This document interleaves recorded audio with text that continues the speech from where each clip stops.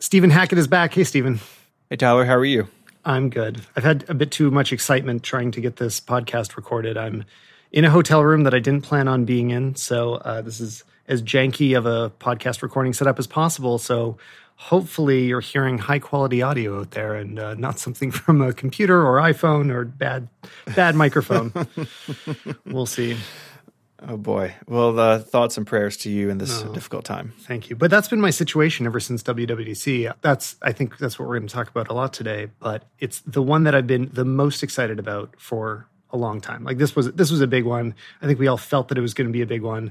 And I really, really wanted to be there. But instead, I've been shooting all day, every day. I've had a lot of videos that needed to be done. And it means that most of my news has come in through like kind of checking my phone under the table when I'm supposed to be working and listening to podcasts on the airplane. So this is the first time I didn't get to watch the keynote. Like almost all my information is secondhand. Yeah. I watched the highlights obviously, but sure. Like the Verge cuts it down to like 13 minutes or something. Exactly, it's like, I get the gist of it. Yeah. And then I listened to you guys all talk about it while you were there. And sure. I think I know what happened.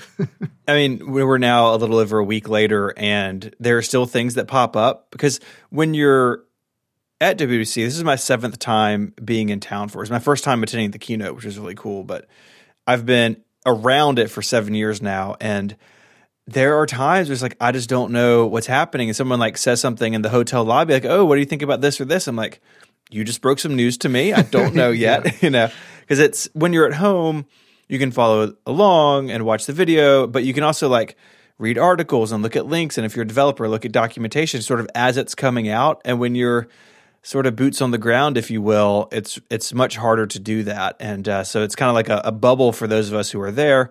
So I feel like I'm finally crawling out of that, now 8 or 9 days later. Yeah, getting the whole picture, which is a big one. I mean, I feel like the last few years, all the keynotes, not just DubDub, but like any event, I can walk away with it and digest it within the day. I have a pretty good idea of what was announced. I know what's coming soon. Sure. And I know what to be excited about. There is so much. And it's not even just that there's a long list of features, but I think that, and this is a lot of what I want to talk about, I think they're profound. This is the one we'll be looking back on for a while and signals a lot of different shifts from Apple. Some very exciting ones, especially for Mac users. Anybody that's a fan of the Mac or the Mac OS operating system. It was a big year. I mean, first of all, you were there. Like, what can just make me jealous? Tell me something cool about what it was like to be there. It was my first time attending as press. They invited several podcasters in this year, which was really cool. And you know how the keynote feels fast sometimes, like you're watching it at home and, you get up to get a snack and you come back and there's, some new platform that didn't exist 2 minutes before. Yeah. It is so much faster in the room because it's, people are cheering and clapping and it's the room is like enormous. It feels like you can see the curvature of the earth in this keynote room. And you look down for a second to type something in notes on your iPad like I was doing. You look back up, it's like, I don't know how we got to where we are. It happened so quickly. Somebody new is on stage. Yeah, it's really bananas. But that was a real treat. But the real treat for me, I think, was definitely seeing the Mac Pro in person. I know you just had an episode about the Mac Pro, but seeing that in person, like talking to people and like showing what that machine can do really made it more tangible than I think if you just read about it on the website or even me talking about it. It was so different, watching these demos of like absolutely crazy amounts of data, whether it be video or, complete like animated stuff or whatever it may be. What that computer can cut through, seeing it in person was really amazing. I have an iMac Pro here and I know its capabilities very well, but the Mac Pro is just like on a wholly different level. And that was a lot of fun to spend some time with it and see just what this new tower can do. It's really going to change the game for people in certain types of industries, I think. Well, another one that I think would be the best demo in person, what I really wish I could have seen is the monitor, because things like XDR, HDR, that doesn't translate to it can only be described. It's like telling somebody what a 3D experience is like. It doesn't really matter what anybody else says to you. Sure. It doesn't count until you've seen it. In the last episode, I was talking about that a bit. The first time I had seen a high-end reference monitor, and how it really changed my perspective. Like it's like doing drugs. It's like all of a sudden you're like, oh, there's another world out there. Things can look different. Oh boy, yeah. And even photos, even photos of the glossy and the matte side by side don't really show the difference between the two. Right. And both are gorgeous in their own ways. And you may have a certain preference, one or the other. But yeah, it's a piece of equipment that I'd have no frame of reference for, if you will. Like I don't have that experience of a reference monitor to compare it to. All I have is the iMac Pro, which is a gorgeous 5K display. But again, it's like, okay, this is a different thing. Like this is a different type of tool than what I'm used to or even what I need. And it was fun to get to experience that. And I'm really glad that Apple opened the doors to more of us this year to take part in it. It really was a fun treat after following along for so many years. Well, and I'm gonna warn any listener that I don't feel like following too prescriptive of a path. Like there are just so many things that are interesting. Yeah, I want to just follow them as they come to mind. Because one that I thought was pretty interesting on Twitter that I was talking about, and I think it actually might have become my most circulated tweet. So maybe that's a reason to talk about it. But I just pulled up B&H and found a bunch of screenshots of other pieces of metal for professional use. So like one of them was a portable audio rack case. Mm-hmm. And another one is a handle for an Alexa camera. And another one is a different handle for a Red camera. And all of these mounts that are basically just machined metal, with a few components that clip together, that all cost way more than the monitor stand. And this was the headline that was everywhere. It's like $1,000 for a stand. Apple's lost its mind. They're totally out of touch. But the truth is that there just hasn't been any other mainstream consumer company that has had such a visible high-end pro product. And in the pro world, this is not that strange. And it doesn't mean that it's worth it. Because a lot of people, their response was like, well, where's the value in that? Like, how's it going to hold up a monitor 100 times better than my cheaper monitor set? And the truth is, it's not going to do that. But that's not how numbers work at that high end. It's not. It does. There isn't a concern about value. It's like, I just need this to work exactly the way that I want. So I don't know. I just wanted to provide that little bit of perspective for anybody that has never tried shopping for extremely expensive professional gear, because it can get as expensive as you want. And nobody gets mad at Alexa for it because, or for Airy, because they are at the top and everybody knows it. They're not a consumer company. Whereas Apple, they have to be accountable to more people. Yeah, and I think that's a change that people just weren't expecting. I think people, including myself, honestly, the trash can, but especially the towers before, you could get one as an enthusiast, right? And it was still the most powerful Mac you could buy at the time, and you could, of course, upgrade it, and all that stuff is still true today. But it was more attainable than this new Mac Pro, and especially the display. I mean, Apple's displays have always been expensive, but holy moly. The difference is, and I think you really hit it on the head, is that this is not an enthusiast product. No doubt there are enthusiasts who will aspire to it and who may, save up and do it. I've got a coffee jar here. I'm putting dollar bills in to buy a Mac Pro maybe, but the Apple really put a stake at the very high ground of, computing in creative environments. And that's what this is. Now, there's still room, I think, and I hope they do address that other market. I wrote a thing that did pretty well the week at WC of just make a 5K monitor out of the iMac, right? It's just have that for sale for those of us who want an Apple display but aren't going to spend or can't. In my case, I can't spend that money. I don't have that laying around. So it's a lot. It is a lot of money. But to your point, if that's the world in which you live, then it's not extreme. I mean, and seeing what it can do, seeing how it can replace these other reference monitors come with all sorts of trade-offs, right? It can only run for a set amount of time. They're very often just 1080p or less in resolution. It's only part of the workflow and with this you could have 6 or 7 of them through your workflow, through your team of people, so color and everything is accurate all the way throughout. That's a very game-changing thing if you live in that world. The thing is that 99% of Apple's users don't live in that world. And so the rest of us, in that majority kind of look at this and scratch our heads, but I think it's just for a different type of audience. And I think that's settling in. The week of WWDC there's a lot of hot takes going on, right? The news is fresh. You sort of have an emotional response to it. But I think now with a little time, I definitely feel like I understand this product a lot better with a little time and reflection and talking to Apple about who it's for and why they built it the way they did than I would have if I had just seen the keynote. And so hopefully those of us with that knowledge can help explain it, not to defend Apple's choice on it, but just to try to put it into context for, people like my listeners who, may have been thinking about a Mac Pro and now aren't. Okay, well, like the iMac Pro is still really good. There's still space for that, and kind of working our way through all these changes. Yeah, and I feel like I'm going to end up pushing back so hard against it that it'll almost seem, I think people will think I'm being overly defensive of Apple. Like I try to really not get too close to feeling like a fanboy and defending Apple at all costs because they make plenty of mistakes. I think it's just that there is so much confusion around this one that, and a lot of people have so much distance from that professional market that it really is hard to relate to it. So that's why it's kind of my hobby horse lately.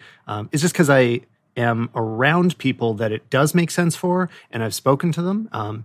But there still is a definite split, and it's hard for people to understand that you can be a professional and still not be able to make sense of this. So I think a good example of how the story is being told incorrectly is The Verge did a piece that I'll link to in the show notes. It's called "Here's What Creatives Think of the New Mac Pro."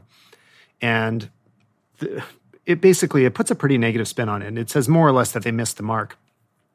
The issue is that there are so many types of creatives at so many different levels.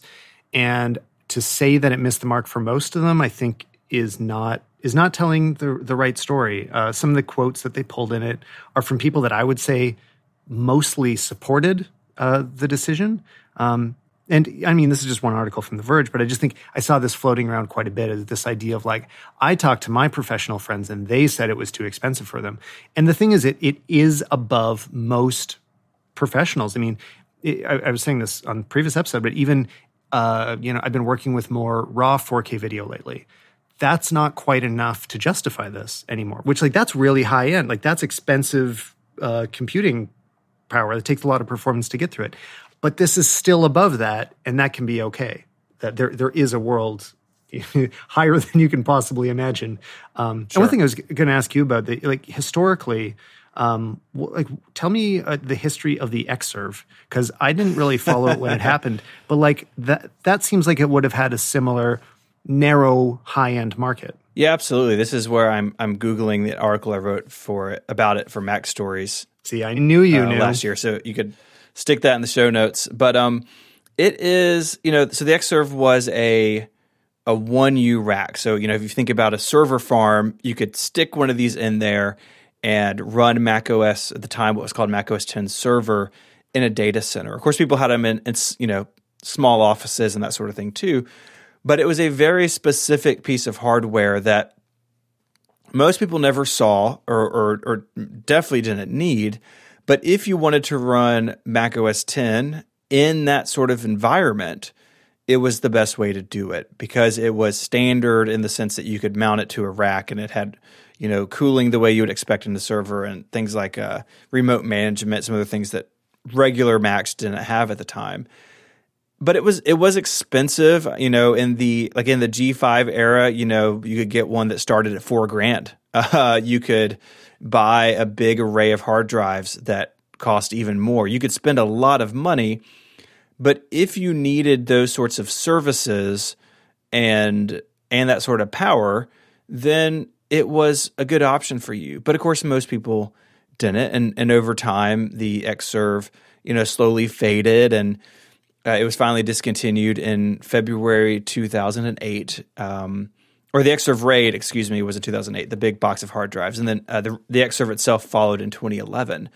And at that time, I was working as an IT professional, and I went out and bought one after they announced they're going away because in where I was working, we really needed a Mac that I could hang in a server rack. But most people could get by now with a Mac Mini or something like that as a home server or even an office server. And Apple has offered various configurations of the Mac Mini and even the old cheese grater Mac Pro as, quote, server configurations.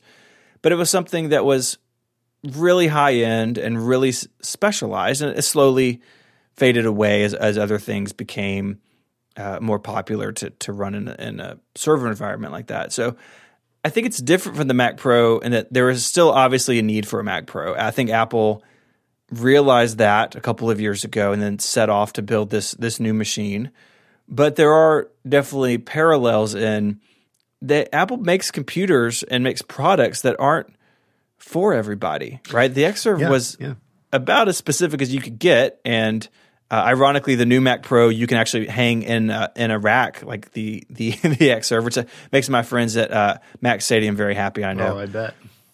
But it was just a tool for a set number of people in certain circumstances, and then that need sort of dried up, and Apple responded, and it's something they definitely done from time to time. Well, and I bet if this new Mac Pro had been designed to primarily be rack mount, like that was the main way it was presented, people would have had less of a negative reaction because there'd be this visual signal saying, oh, that's not for me. That's not supposed to go under my desk. It's for people that rack mount their computers. And Sure. I think that the truth is more or less like that's a lot of the people or the businesses that will be buying it are people that like to rack mount things. And just because you don't, I don't know. I think it's because it looks like the old Macs that started at a lot less. And also that we kind of wish for it. I mean, I wish for a time where I could tinker a bit more with my computer. I enjoyed that. I thought it was fun. I liked being able to upgrade my graphics card and stuff. But it doesn't necessarily mean that it's the format that really fits my needs the most now. Mm-hmm. Although, I mean, I'm definitely going to find a way to try to justify it, but I don't know if it truly makes sense. But well, and the majority of Macs sold are notebooks, and we could talk about the new MacBook Pros. I have one of the new 8-core ones, but the desktop is already sort of a niche product for them, and the Mac Pro is perhaps the most specific even within that small pool. And so I think that looking at it as a Mac user and thinking, oh, that's not for me, that's totally fine. And yes, lots of people, there's this rumor goes back to the mid 2000s, sort of the idea of an X Mac, the idea of like a mid range tower from Apple. I don't think we're going to see that. I think if we were going to see something like that, this Mac Pro would start at half the price. But that's not the product they made this time, and that's fine. We can all get along and exist, even though every product they make isn't for individual people like me and you. Yeah, and I will say that I think there's still definitely space for a mid-range monitor, and I'm going to actually put money on that it will happen at some point. Just the fact that they've re-entered the market and are willing to make monitors now, and an article you pointed me towards right before this was Marco's recent discussion about how Apple is listening to customers, how this looks like a clear response to what they'd been hearing from the public, which I think I see as well.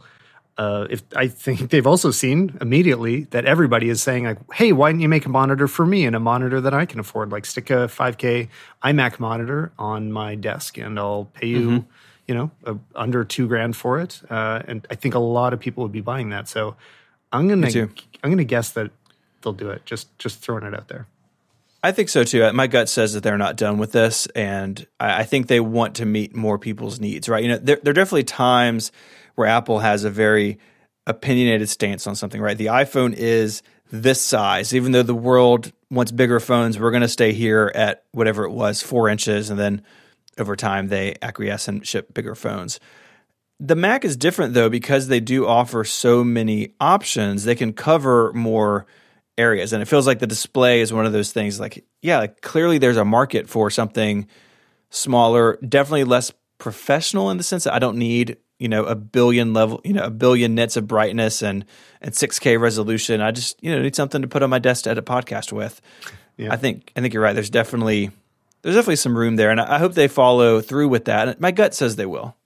Here's the other thing that a lot of people might be missing in the story is that if this monitor is so expensive today, it does mean this will trickle down. Like it's at the top end now, but this is what we're going to be seeing more and more of. And when you talk to professional colorists or like the team at Dolby are a great example because they're really leading the way and setting the standards. And they're working with, 4,000 plus nit monitors right now, but they're trying to streamline and standardize what HDR really is. And they want to see 1,000 nits everywhere. Like that, it's not supposed to stay so high end. Apple's the first one to really bring it to, mainstream at $6,000. I don't know how mainstream that is, but they're bringing it to a wider public. And in 5 more years, definitely 10 more years, this is what we're going to be watching things on. And it's going to be awesome. So also just get excited about that. It's a sign that we will all be seeing this soon.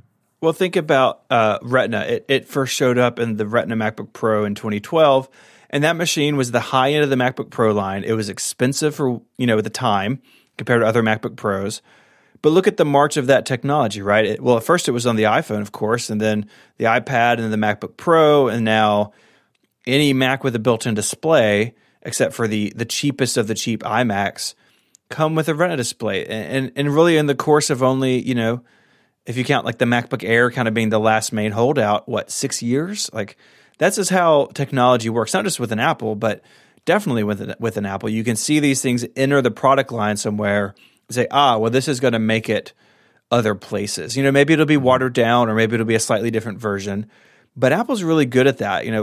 I think they've always been good at taking high technology and putting it in the hands of as many people as possible. I know that seems ridiculous in the discussion of the Pro Display XDR, but no, it's true. Over time, I think it does play out to that, and you even see it to shift gears a little bit. Maybe you even see it in like the way that they build their development tools. Objective-C is like, at least for me, looking at it, it's hard to understand and hard to follow. But they introduce Swift, and that makes development more approachable for more people. And then you have Swift UI coming in to, I think over the next 10 years, replace UI Kit and App Kit eventually. Older ways of doing things or something new and easier to approach. Apple does this all over the place, right? And I think that's exciting as someone who, I consider myself like a power user. So I'm kind of at the high end of the user range, but definitely people of all different types of experience and expertise benefit from this new stuff. It might just not be on day one. Well, before we depart from Mac Pros, because otherwise I'll just talk about them forever. I'm fine to do that too. Okay, I have a specific question I haven't seen a clear answer to, and maybe you saw it while you were there. With Afterburner, which as a video editor looks like one of the most exciting things. It's a separate card that is, it's not a GPU, it's like a programmable processor with a bunch of other it's stuff called in there. an ASIC is the term. So it's dedicated hardware for like one or a couple specific tasks. It's kind of weird to talk about because you think about a processor as being a general computer, like a processor can do all sorts of operations. Something like Afterburner is extremely narrow and specific for one type of job. Which I love. I mean, it's the type of job that we do a lot. But what it's super cool. I ended up wondering is that the demos that they showed were all using ProRes RAW, which is an awesome new codec. Like, it's really exciting. I would love to be working with it all the time. In the video world, the truth is that most cameras aren't supporting it yet. Almost very, very few will do it internally. The best you can hope for is that you can send it out to an external recorder that supports ProRes RAW. So you really have to go to some effort to be able to capture it. And there's no such thing yet as transcoding to ProRes RAW. So on my camera that shoots RAW, there's no way to get it into ProRes. It's, whatever RAW format you capture in, that's the only RAW format available. If you turn it into anything else, it's not RAW anymore. You've baked in the information. So what I'm curious about is if they said anything about working with or supporting other RAW formats, if there's any plans to work with RED on, so that Afterburner can directly work on RED files or, actually Alexa doesn't typically shoot, but Ari Alexas also shoot their own format of RAW. There's all of these different RAW formats. Will it only be ProRes in the long run, or are they going to expand it out? I don't know. Did you hear anything about that? It's a really good question. My understanding is that they are focusing on ProRes and ProRes RAW only. At least for Afterburner. I think I think what they would say is, and I don't know, this is some speculation on my part, is that because the Mac Pro is an open palette, basically for whatever you would want, that they are providing infrastructure for maybe other manufacturers or other codecs to be handled in the same way, but with different hardware. So I think there's room for, and I'm speaking out of my depth a little bit on the camera stuff, but if Red were to, come up with their version of this that you could pop into Mac Pro, Apple would welcome it. But for now, it seems like they're just focusing on their codecs, ProRes and ProRes RAW. But what is cool about it, even though it may be a pain to get into it, and that's good to know because I'm not real familiar with this stuff, but they have announced, and they talked about it last week, support for third-party apps. So, I think most people know that if you're on a Mac, Final Cut Pro 10 is generally faster than, say, Adobe Premiere for a bunch of like optimization behind the scenes stuff because Apple controls the whole stack. But the Afterburner card, it seems like what they're going to do is allow third-party developers to access its capabilities. Now, you still have to work in ProRes or ProRes RAW, but if you build an editor or some part of a workflow that deals with that, even if it's not Apple software, it can take advantage of the power on that card, which is more open than I, would maybe give them credit for a year ago. But I think they are trying to play nice with other developers, but I think it's really specific to those two codecs at this point. Yeah, I mean, it's part of their just seeing that they're more committed to professionals in general, because a weak part of their pro story right now is if you are in the Adobe suite, if you're using Premiere or you need to use After Effects, it runs much worse on a Mac. There's no getting around it. You're better off running that on a PC. And I think it would do them nothing but good to expand the amount of software that is great on a Mac. Because Final Cut is fantastic. That's what I use to edit, but it's not enough. It's not part of like a complete editing suite story. So if they're able to get Premiere up to the same levels as it runs on a PC, that would be a big deal. And I really hope they can, even though it's not what I'm editing with myself. But yeah, I think it'd be great. I mean, so many people are using Premiere in particular on the Mac, knowing that they're being penalized from a performance standpoint because it gives them features that Final Cut just doesn't. And so yeah, hopefully that becomes a more flexible system for those types of users. But that's sort of sometimes in these situations you kind of fall in between manufacturers, right? Like how much of that's on Apple, how much of that's on Adobe, how much on it is on the codec. Like that's a complicated thing to unravel, but I was encouraged that Apple at least is really considering other software titles, if not other codecs yet, at least people who aren't committed to Final Cut like you and I are. Well, okay, I have a good way to transition away from it. Let's talk about software a bit. I would also love to see other professional photography software get better. For example, Lightroom is pretty slow. It needs some work. Photoshop, same thing. We've got a lot of this like legacy software that they've been trying to move forward and struggle. And last week I had the developer from Pixelmator on the episode, and he was talking about how everything Pixelmator is written in Metal. So as optimizations come from Apple, they get basically free upgrades. I mean, things just get faster in ways that third-party stuff doesn't get. We have some very exciting new development platforms, development technology, just some new ways that apps can be written. How is that going to affect professionals in the long run? And especially, like, does it only affect apps that were written to take advantage of it from the beginning, or can this trickle into other mainstream apps like Photoshop? Sure. So this is sort of a two-step dance, I think, is what Apple has entered into this year. So you have, my analogy is already broken down, but you have step one being Catalyst, the artist formerly known as Marzipan, of, hey, I have an iPad app and I want to run it on a Mac. That's not a huge fundamental shift. I mean, it's cool and weird that iPad apps will be able to run on the Mac natively, but Catalyst are the tools for a developer to take their app and tune it up for the Mac and run it and sell in the Mac App Store or give it away on their own site, sell it on their own site, whatever. That's phase one. And I think long term, really what that means is the software library for the Mac will become wider and richer because there's a billion iOS apps. A lot of them are really good. And I think we've all had that experience of I'm using an iPad or an iPhone and I really love this app, and then I'm on my Mac and I have to use the website for whatever that service is, right? Or it just doesn't work at all, or they have a cruddy app, or maybe it's Electron or something.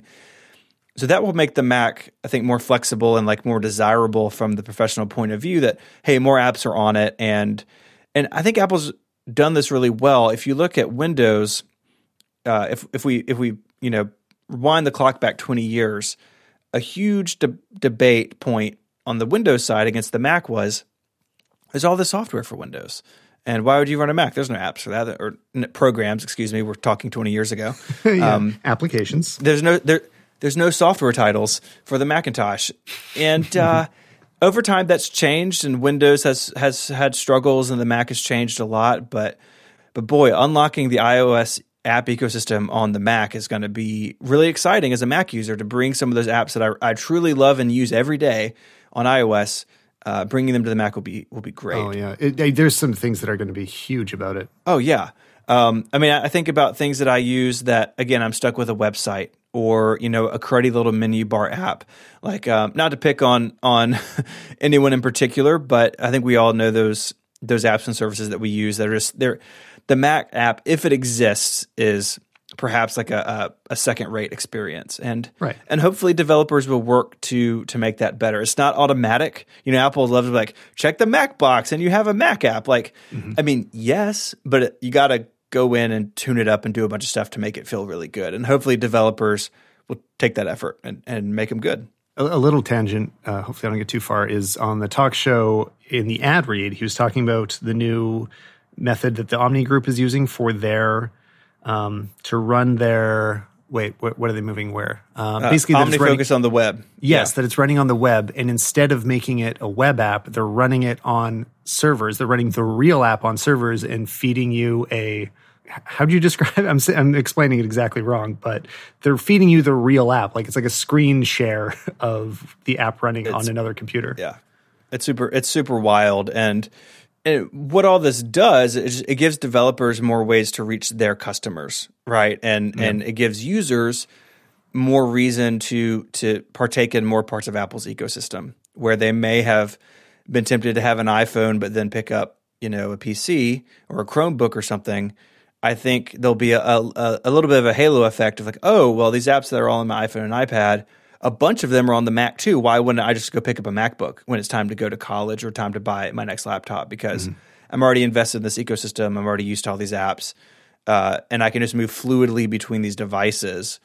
That's going to be a huge win for the Mac once all that sort of settles out. It's going to take a little while, and there'll be good and bad examples of Catalyst apps. But I think in the long term, if it goes well, the Mac will come out the other side a stronger and richer platform.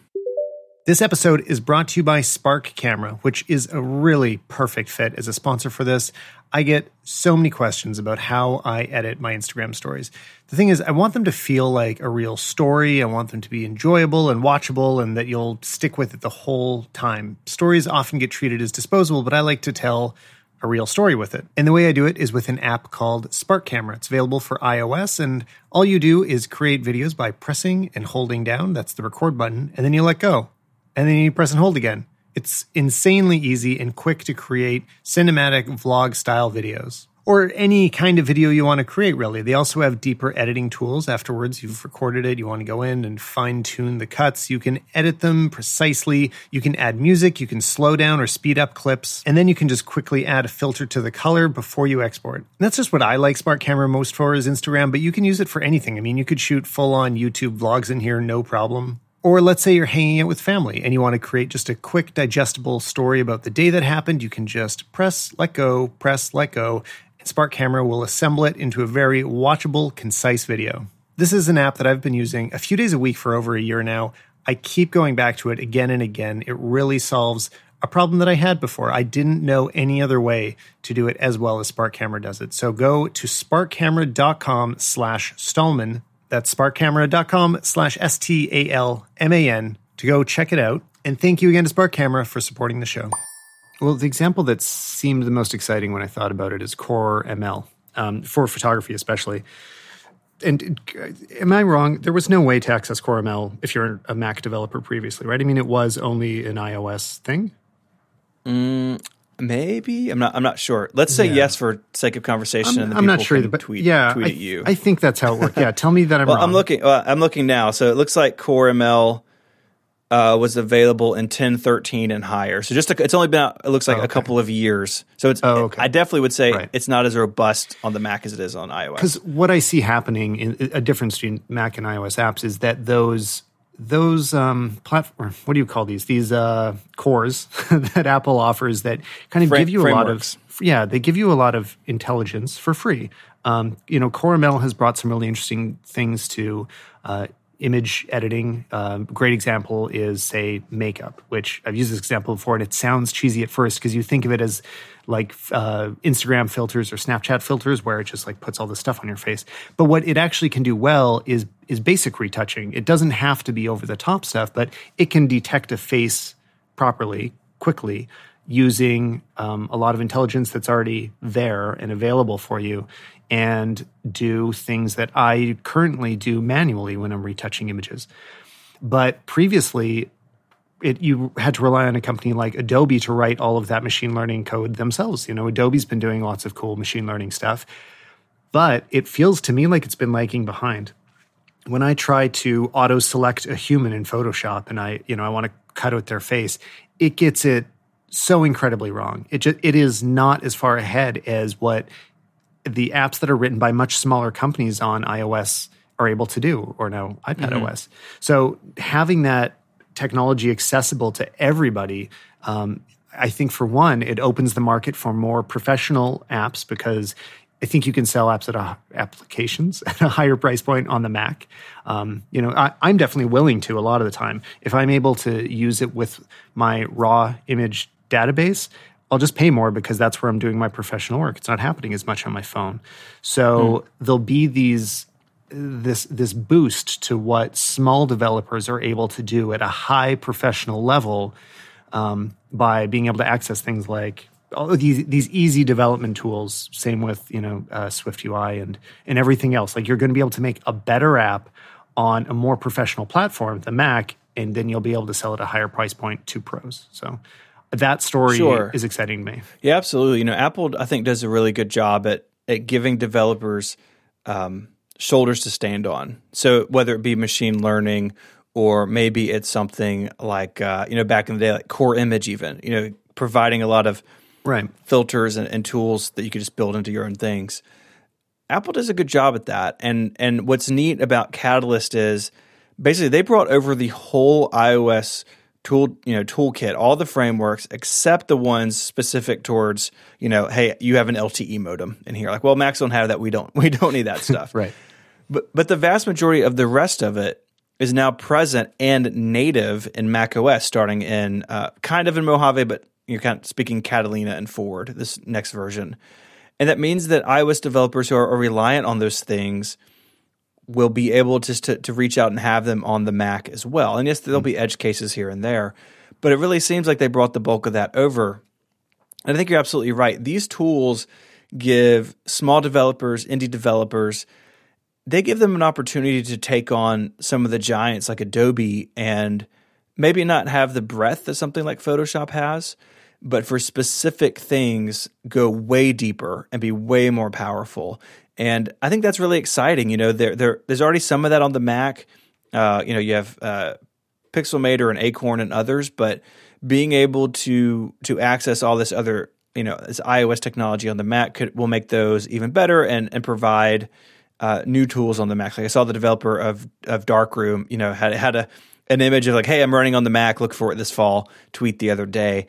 And those sorts of tools are extremely useful on the Mac. And I think it's going to be exciting to see what developers do and the new sorts of projects that'll be possible when you partner all that stuff with what's already great on the Mac. It's not like the Mac is bad now. It's just becoming stronger and more flexible. And I think it's going to be an exciting couple of years as we see this march of progress kind of from the App Store, from iOS, coming over to the Mac, in some cases, in many cases, for the first time. Oh, for sure. I mean, I can think of all sorts of little targeted applications that I've paid good money for on the app or on the Mac that I'm willing to pay more for because it's part of what gets my job done. So an example that comes to mind is Neat Image. All it does is noise removal. That's it. Just takes noise out of video. And it's not even, it's a terrible user interface. It's challenging to use. Like, I don't like using it, but it does a good job. And so I pay a ton of money for it because there was no other simple alternatives to use. But it's very specific and it's very limited. But previously, like, you were going after so much smaller of a market if you only could develop these targeted, specific apps for Mac. So now, putting myself in developer's shoes, which it makes me more and more want to develop something. Like, I can just imagine more ideas of what I'd love to make. I can think of all these like single-use targeted apps that are just for, say, professionals that you can charge a reasonable amount on, that you can make a living on, and you don't need to be, I don't know, kind of fighting the fight of just using C++. Because all of a sudden now the story of Swift UI makes it feel so much more achievable. And I don't know, maybe I'm just overly excited looking at it, but I glance at it as somebody with pretty limited development background. I only understand the broad outline of how development works, and I kind of know user interface. Yeah, but I do get this confidence that, like, if I really wanted to, if I sat down, I could do something. And it did not feel like that on the Mac before. Yeah, and Swift, so Swift UI, which you mentioned, is sort of the, I forget what my analogy was. What did I say? 2-step dance? It's the second step of the dance? I don't know. This is gone terribly wrong. It's working. So Catalyst, I have an iPad app today. I want to bring it on the Mac, this fall. Hey, that's great. What Swift UI is a much longer game. And so you had on the Mac, you had AppKit, which has its roots way back in like Next Step, like way back in the 90s. And you have UIKit on iOS, which was based on AppKit, but then heavily forked. Those are the ways developers wrote user interface for their apps. And so what Catalyst does is it brings UIKit to the Mac, if you will. So it brings the iOS tools to the Mac for the first time. What Swift UI does, or what it will do eventually, is replace UIKit and AppKit. That's not today. That's not tomorrow. Honestly, it's probably like 10 years from now. I really think Apple's playing a very long game. But if a developer takes the time to rewrite their user interface in Swift UI, or there's somebody like me or you who, we're not developers, but maybe we have an idea, and looking through the Swift UI stuff, like, I can kind of see how it works. And I think I could learn it far easier than I could learn AppKit or UIKit. So it's more approachable, going back to that thing we believe about Apple. But also it's going to be right out of the box native on all these platforms. So it's not just a transition from one platform to the other, but a Swift UI application can run on everything from the Apple Watch all the way up to tvOS. And that, I think, when you're talking about we're going to remember this keynote, I believe that Swift UI is what puts it in like the history of the great Apple keynotes. Things like the Intel switch, 12 years ago. We remember that because it was a big deal. And I think Swift UI is just as important because it is Apple's plan for the future. They're not unifying their platforms in the sense that, maybe like the Windows has tried, where you have one Windows and it runs on your Xbox and your laptop and your tablet and whatever. It's not that. The Mac is still the Mac. Your iPad is still your iPad. Your watch is still your watch. But underneath that, once you go down a level deeper, they're unifying most, if not really most of what developers could do. And that is a big deal because up until this point, and really if Catalyst was the only story, if the only story was bring your iPad apps to the Mac, well, like the Apple TV is still in like limbo and the Apple Watch is still kind of terrible to write apps for. But Swift UI solves all those problems. Now, you have to rewrite. That's the penalty. You have to go into your existing code base and rework it. Or again, if you're new, it's maybe a much more welcoming place. And that's really exciting. Are things like UIKit going to be deprecated? Like, are they being encouraged? Well, developers, in 2020 or 2021, will they be encouraged, like, please don't use this old code because it's going to become harder and harder to write? Will there be a push away from the old world, or can people kind of live in both as long as they want? I think eventually AppKit and UIKit will be deprecated and go away. But I think honestly, I truly believe we're talking 8, 10, 12 years out. I don't think it's anytime soon. And I think there's a lot of reasons for that. Apple leads by example in these sorts of transitions, and most of Apple didn't know about SwiftUI until Monday, right? They said that as much in in the most recent episode of Upgrade, where Jason interviewed the guys who worked on SwiftUI, and they're like, no one knew about this. So there's very little Apple software written in SwiftUI yet. And over time, they will lead by example and start rewriting their apps in SwiftUI. But that's a long process, and I think we can look at Apple's other software transitions and see that this is not something you do quickly, because you have to bring developers along. Because if they revolt and say no, then you don't have a platform anymore. And I don't think that's good. I don't think Apple wants that. So I think that's a very long-term goal. But they're starting small. SwiftUI doesn't solve all problems today, but it will evolve over time and mature over time. And I think if we are recording this in 5 years, we're going to say, hey, this is really getting to the point where, like, if you're starting out new, don't start in UIKit, don't start in AppKit. You should start in SwiftUI. And in 7 or 8 years, it's like, hey, really don't do that. Like SwiftUI is where we all need to be now. And then a few years after that, remember that old stuff? Like that's, that was great for its time. AppKit at that point will have like a 30-year history. But, now we have SwiftUI, and it's really mature, and that's the way we build things now. So it's a long game, but Apple is really good at those long games, and I think they'll find success in it. Yeah, I think I didn't see from any developers complaining about these announcements. It seemed like such a win for anybody that develops for any Apple platform lately. And I think so. A really exciting one was that we talked about on the last is like seeing the 3D, like higher end VFX 3D platforms announcing Metal support instead of the need to bring in support for NVIDIA cards.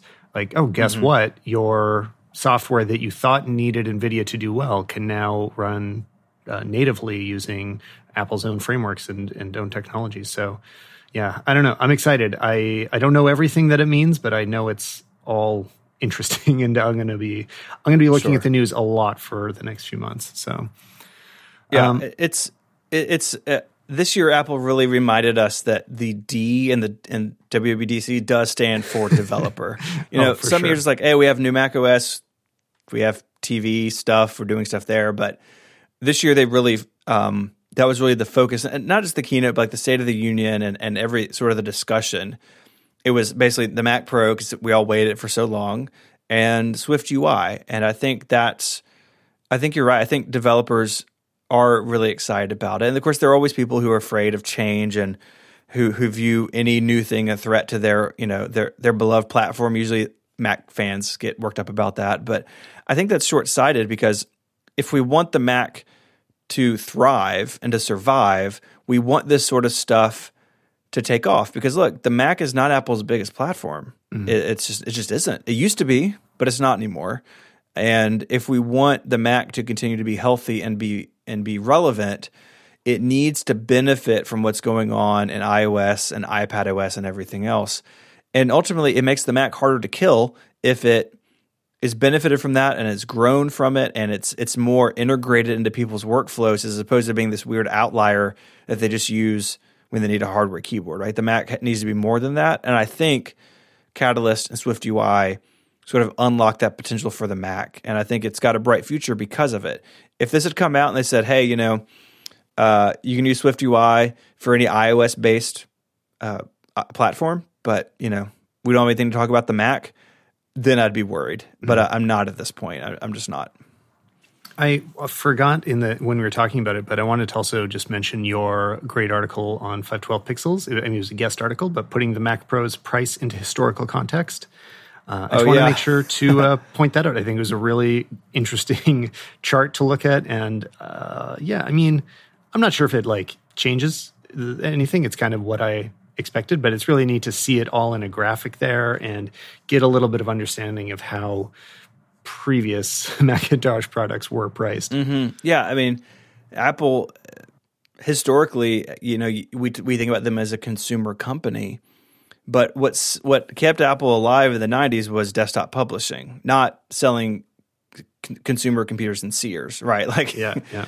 They did plenty of that, but that's not what kept food on the table at Apple. It was people buying Power Macs and Quadras and all the expensive things. And so it's different now, and I think that's why the Mac Pro feels like such a shock to some people. And I think that's why some people also look at the software stuff and sort of scratch their head like, what are you doing changing the recipes? Like, well, Apple's just a different company now. And if there's anything that is evergreen and true about Apple throughout time is that they're always changing. And we saw a lot of that this year across almost every front. I mean, it's hard pressed to think about a platform or a corner of the company that didn't get some sort of overhaul this year, or at least in the last couple of years, really, when you kind of go through the list.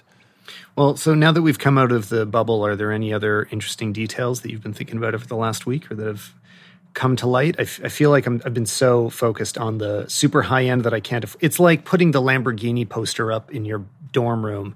I'm just staring at the expensive, fancy things, and maybe I'm missing the more practical, smaller details that are actually going to change my life day to day. What have you been excited about other than the big, expensive stuff? And we talked about the development stuff. And maybe it's because that trailer was like custom made for me because I have the Apollo spacecraft tattooed on my arm. But finally seeing part of like Apple TV Plus, showing that trailer. Why wasn't that ready like 6 weeks ago when they had a media event? I don't know. Yeah. It looked pretty good, at though. least the show looked great. I forget the name of the show now, but basically For All Mankind, is that the? Yes, right? yeah. Basically, Russia won the space race and it never ended. Is like that's a really interesting premise. Like, I am excited to see what that's going to be. Again, that trailer was like the perfect one to show me. So maybe it's just we got played right into their hands. But Apple is on this course of like changing their media services. I mean, just on the Mac, iTunes has been split up. The music app, and I've seen a lot of back and forth on this. The music app in Catalina is iTunes. Like, it has the same modal preferences. It still has all your smart playlists and your local library. Your local library and Apple Music kind of equal footing now, as opposed to iTunes, where Apple Music was kind of like shuttled off in a tab somewhere. But the music app still seems like it's going to meet the needs of people with big local libraries, but bring in Apple Music as well. And I think they're in this process of overhauling, where iTunes was a big monolithic thing. Now their media services are sort of siloed off again, where you've got podcasts and books and TV and everything else. And I'm excited to see where that goes, not because I consume a ton of it, but I think it's just it's been an important part of Apple for a long time. And to see how they change it and evolve it in our modern era where, Spotify is huge and they have Netflix and Hulu and Amazon, all these other competitors. To see Apple take that on in the Apple kind of way will be, I think, really interesting over the next couple years. Well, it's funny. It made me realize that the only files that are still on my laptop in front of me right now from like high school, files that have been dragging around for more than 10 years, is my iTunes library. Even like photos that I have from that time, they're on hard drives that are buried in a cupboard somewhere, or there's nothing else that survived. Except for I definitely have some very random songs that have still been getting dragged along every time I change computers since 2002 or whatever. Right. There's something I still that I'm glad to see that it still can exist in the way that it did.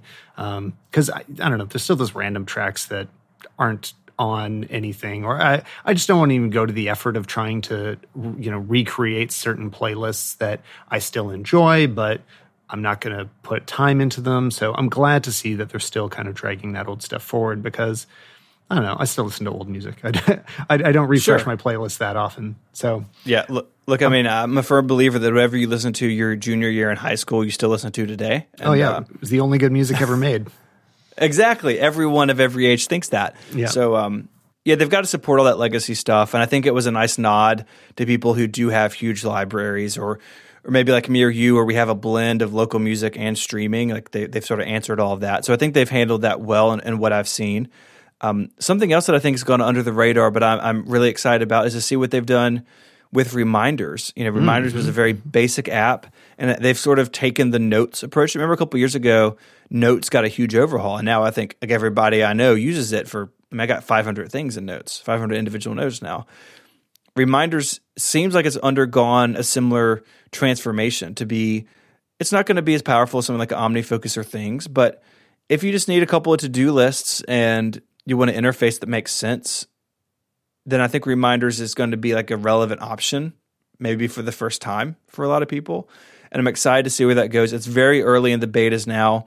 Like today I discovered that I tried to sort a list. I set some test items, and the sort menu is just empty. Like there's a sort menu item, but in the sub-menu, like there's no options. It's like, well, they'll probably add some of those at some point, right. Yeah. Hopefully. But it's early, but I think a lot of people – Reminders is very heavily used now because it's the default, right? But I think a lot of people will appreciate the extra power and organization that are going to come to that app over the next, through this beta cycle and into the fall. So I think that's going to be one of those two that, like Notes is so popular now, Reminders will only grow in popularity, even amongst kind of power usery type people who, the power of the default is a strong thing. Well, before the Notes update, I remember switching between every third-party option every month because nothing really stuck. I never found anything that I loved. I think I probably used Evernote the longest, but nothing, it wasn't working for me. And now I'm all in Note. Like it's crazy how much I write everything there. I don't end up opening pages very often, even full documents. Like it's where I write just about everything. I use it kind of the way that a lot of people like drafts, which I've tried a bit and I like it, but it hasn't stuck. I use Notes that way of that. I just kind of do throwaway writing in there as well. That if I'm preparing an email, I'll start off by writing in Notes and copy paste it over, things like that. It's my everything. And right now I'm in that same stage for reminders, for reminders and to-do apps and stuff. I mean, I'm kind of split between things, and I also use TickTick sometimes, and I kind of keep jumping back and forth because I'm not very organized. But nothing's stuck with me. Nothing's been what I need all the time. And the reason I end up using reminders is because of Siri. It's the easiest way to say, remind me, whatever. If suddenly that works a lot better, I'm going to do the same thing I did with Notes. I'm going to be all in, and it's probably what I'll be using for everything. And I'll probably be better organized for it. I think it'll turn out well for me if they do a decent job of it. Yeah, I think they will. It's very promising in the beta, and they showed some features where, like, you could have a reminder triggered by an iMessage thread. So say that I had a reminder, it's like, hey, ask Tyler about our recording date. And next time I sent you an iMessage, it would just sort of float up like, oh, hey, you need to ask him about this. Yeah, I love that. And no other app can do that because Reminders at the system level. So that sort of integration will probably win me over, honestly. Yeah, no, it looks really great. What else is new with you since last time we talked? I don't think you were doing Mac Power Users when we had you on the show last. Yeah, I don't know. I started that in January. So MPU is a show on Relay. We're recording episode 500 this summer, which is... I stepped into some very big shoes when when Katie left, and it's a show. It was one of the first shows I've listened to. I've listened to it for a long time, and if you haven't checked it out, Mac Power Users is a really interesting blend between topical shows. So, for instance, a couple weeks ago, we dove super deep into Day One, the journaling app for Mac and iOS. We spoke about it for an hour and a half, like all the things you could do with it, all the features, pros and cons, alternatives, all that stuff. And then we do a lot of workflow shows where we tackle a topic like maybe task management, to go back to our previous discussion. And we talk about these are the 3 or 4 big players. Here are the pros and cons. Here's what we use. Here's how we use it, and sort of sorting through that stuff. So a lot of those shows are very evergreen.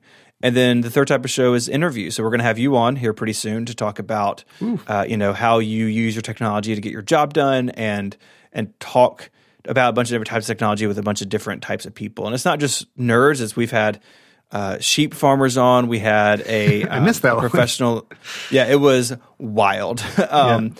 People who do speaking and writing for a living, all sorts of things. And it's really fun because we're all just trying to figure out how to use this stuff better. And I think Mac Power Users over the long haul and continuing into today is really good at, kind of cutting through a lot of the noise, like what actually can help you do your work more efficiently or make something you couldn't make before. And yeah, I'm really enjoying being on it. I was really honored to ask to step in, and it's been a lot of fun. No, I love it. I mean, yeah, it's one of those that I've been subscribed to kind of forever. I mean, since podcast started, I don't remember when it started. The show started, but I don't remember not listening it to it. just crossed its 10-year anniversary Wow. like a couple of weeks ago. Really wild. And so something I'm curious about from a programming perspective, something that it has in common with this show is that so I try to do a lot that's evergreen. And you'll notice this episode probably isn't. This is a very newsy show and will expire sooner. How do you think about the balance when you guys are choosing subjects? Like, is it okay that 3 shows in a row are going to last for the next 2 or 3 years, and then you just suddenly have a completely contemporary news show? It's weird, and I think we're fine having sort of those one-off news shows like we had a WDC episode with an interview with Doug Brooks, the product manager for the Mac Pro. So good. Yeah, it's a must listen. Yeah, thank you. It was that was a crazy email to get, believe me. But we're fine dipping into the news on MPU, but our default is we want something that can stick around for a while. Because look, there's lots of other shows. I mean, I'm on Connected, which is about as newsy and short-lived as it can get some weeks. And we just don't think MPU is the place for that. We will dip into it when we feel like it's applicable, but we really want to handle topics and interviews and workflows sort of on a deeper level. And for me, that's a really nice change of pace because so much of what I do at Relay is just news focused, and it lets me sort of slow down and get deep into something. And I think that because of that, like we have really built an audience that they listen to that news elsewhere, but they come to MPU for those other types of things, and it makes it unique, I think, in tech podcasting. Well, and there's a challenge with news because so often the story changes later, but nobody's talking about it anymore. So, for example, we're talking a lot about Catalyst today and Swift UI, but by the time they've really made an impact on the industry, we'll probably be talking about it a bit less because it won't be a news item anymore. It won't get half an hour dedicated to it. It'll more be a tangent.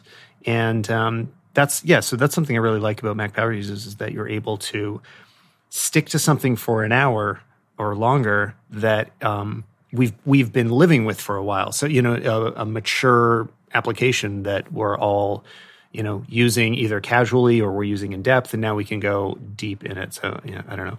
I like that format, and I'm always thinking about what makes sense for a podcast too. So I appreciate watching what you guys do. Yeah, it's a weird thing. MPU's back catalog gets downloaded an order of magnitude larger than something like Connected. Right. And I've definitely had those situations. So like Connected, we record on Wednesday, and basically we hit stop. I make a sandwich or a salad or something, and then I sit down to edit it to get it out as quickly as possible. Yeah. Because I've had that time where like in the edit time, like in the window that I'm editing, it's like, well, that story's dead, right? Or something huge happened. And it looks like we missed it. It's like, well, no, it just happened 10 minutes after we hung up. So it's a different type of pace.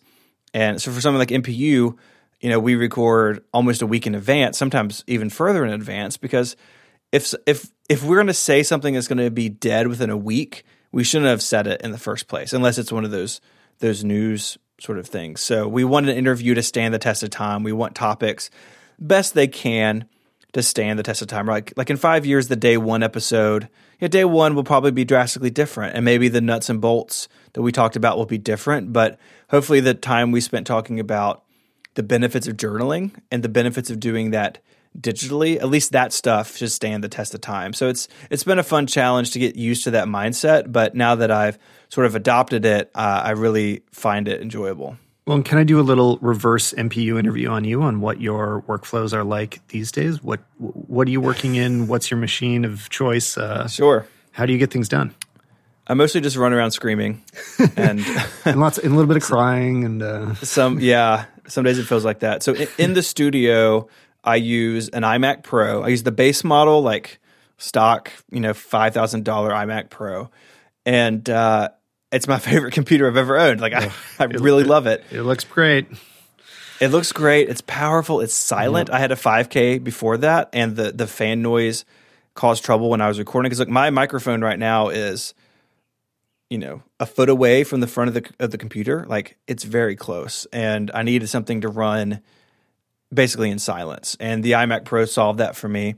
And it can cut through, when I work on YouTube stuff, it can cut through 4K footage very smoothly, much more smoothly than my old 5K did, where I had to, use a proxy workflow or something. And now just in Final Cut, I just dump 4K footage from my Sony A7 III into Final Cut, and it's fine. Like it just works. Yeah. Are you ever waiting for anything? Working on an iMac Pro, which this is kind of what I'm wondering. I'm trying to find that place of like, when does somebody need a Mac Pro? Do you ever find yourself waiting and wishing you had a faster computer? I mean, on occasion in Final Cut, if I'm doing motion stabilization or something like that, you still have to wait for it to do its thing, but it's far faster than anything else I've ever used. But I'm, doing single stream 4K. I'm not doing much in terms of like color correction. Like my video workflow is painfully simple because I don't really know what I'm doing yet. So it's very basic. And for my needs, Final Cut is definitely powerful enough and what I do. But as far as the audio side of things, I never wait for anything. Like it renders MP3s in Forecast crazily fast. Logic is smooth. Even using something like Isotope RX7, which is a suite of plugins for Logic, and it has a standalone app as well for noise cancellation and deticking and de-reverb and those sorts of things. Most of those are multi-threaded. Cutting a lot of noise out of my background right now, I can tell you that. Yeah. It's an amazing tool. And that's multi-threaded, so it takes advantage of this big fat Xeon processor sitting in my computer and splits the workload up a bunch of different cores, and it just rips through it. So if you're working just in audio, the iMac Pro is plenty powerful. Like honestly, like if we're just having like computer therapy, my workflow doesn't demand a Mac Pro. I don't feel like I've moved past what this iMac Pro could do. And even if I had, I could, move to one with more RAM or the better GPU or something. But honestly, where I am today, the iMac Pro meets my needs really well. And so if I buy an iMac Pro, it's not out of frustration with my current setup, if you will. And you said you're also using the 8-core MacBook Pro a bit lately. How's that been? Yeah, so I picked that up. They revved that, a couple weeks before WWDC, I think. And I was using a quad-core 13-inch, but I've been a 15-inch user historically, and the 13-inch is like, well, it's a really good balance. I get quad-core performance, but it's in a smaller device.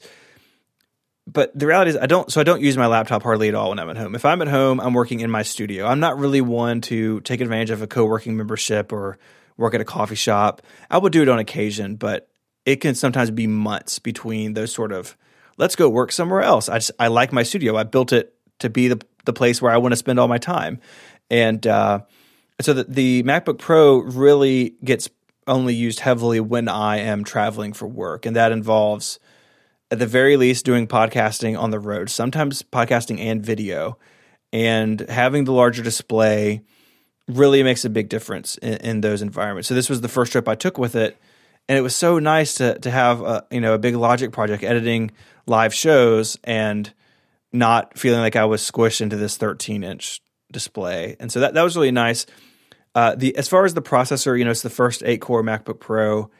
It's kind of a sleeper in the sense that when you're not pushing it, it's totally calm. Like it doesn't get hot. It doesn't burn through the battery. It doesn't rev its fans. If you're just like tooling around in Safari and email and Slack and stuff.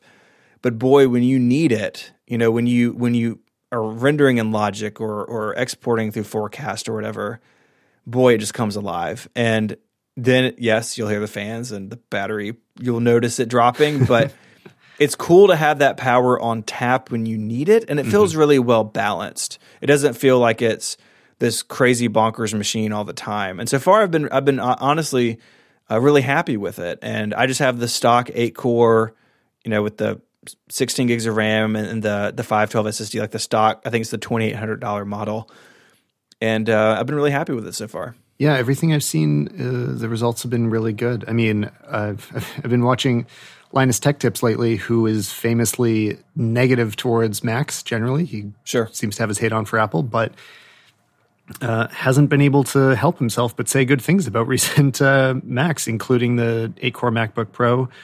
They were saying great results. And so I don't know. I find those ones most interesting when it's like somebody that usually looks for an excuse to say something bad. But again, like it all seems to be pointing in a really good direction for higher end pro use. And for me, I rely on my MacBook for everything. I'm not able to access a desktop that often. So having really fast options is so important and really helpful. And I'm not going to be upgrading mine until, I don't know, probably whenever that rumored 16-inch happens, or the design changes a bit. I'm just not able to cycle through them that fast, but I am glad to see the support there. I'm glad to see that they're upgrading GPUs as often as they can, and the CPU bumps and all of it. It's exactly what I want to see. And I'm so happy about how fast the upgrades are coming and how much I really have seen that support for pros that we were all wishing for and hoping wasn't going to go away. Yeah, it feels like they've got their eye on the ball with the Mac in a new way. I mean, this is the fourth revision of this design. So 2016. Basically, it's been every year or so, give or take. And they've pushed it a long way. Now they still need to fix the keyboard, right? Like, time will tell if this keyboard is better on this one. It feels better, but who knows? But they still have a ways to go, and there's still obviously like core complaints about this machine, like really couldn't have room for an SD card slot, or that's the one that gets me. Yeah, but all in all, this seems like. That's what I wonder though. Like they seem to be delivering on so many things that I really want to see what they're willing to do on this next round, because I think universally there's been pretty negative feedback on the what's called Touch Bar. Touch Bar. I don't know anybody that loves it at all. People accept it, but nobody loves it. The SD card reader, every professional complains about it. I want to see how far they're willing to step back some of those decisions that a few years ago they, I think, had a bit too much pride to change course, but I wouldn't be shocked anymore to see them go back on a few of those things. Yeah, I mean, who knows? Right? The Mac Pro has USB-A ports and PCI slots, so anything's possible. Yeah, exactly. But so those are the Macs I'm using, and we'll put a link in the show notes to a bunch of other stuff. And you did some videos about your podcasting setup recently too, which were great. Yeah. So that stuff's pretty stable for me. Like I've kind of dialed in my podcast setup, and it's been a workhorse for me. That is one nice thing about having a studio and having a desktop. Like unlike you, where you have some sort of Rube Goldberg podcast machine over there, like. This is the same setup I use every day, and it's extremely consistent, and I can just turn it off when I don't need it. And there are benefits to like sort of the desktop life for a professional. I know that doesn't work for everybody, but it's possible for me, and I'm really happy to just have something out here in the studio that is here when I need it, and then when I'm done for the day, I lock the door and just walk away. So that laptop doesn't get out very much. If I'm going to work in the house, I'll do it on my 11-inch iPad Pro. If I'm doing email or administrative work, but my creative work is still basically 100% on the Mac, and I don't think that's going to change anytime soon. Sounds like a pretty sweet setup to me, and it's been producing good stuff. Stephen, you've been putting out awesome content, so thanks for doing it, and thanks for coming on the show. Yeah, hey, anytime. I love hanging out, and like I said, we're going to have you on MPU here real soon, so people can keep an eye out for that. Can't wait.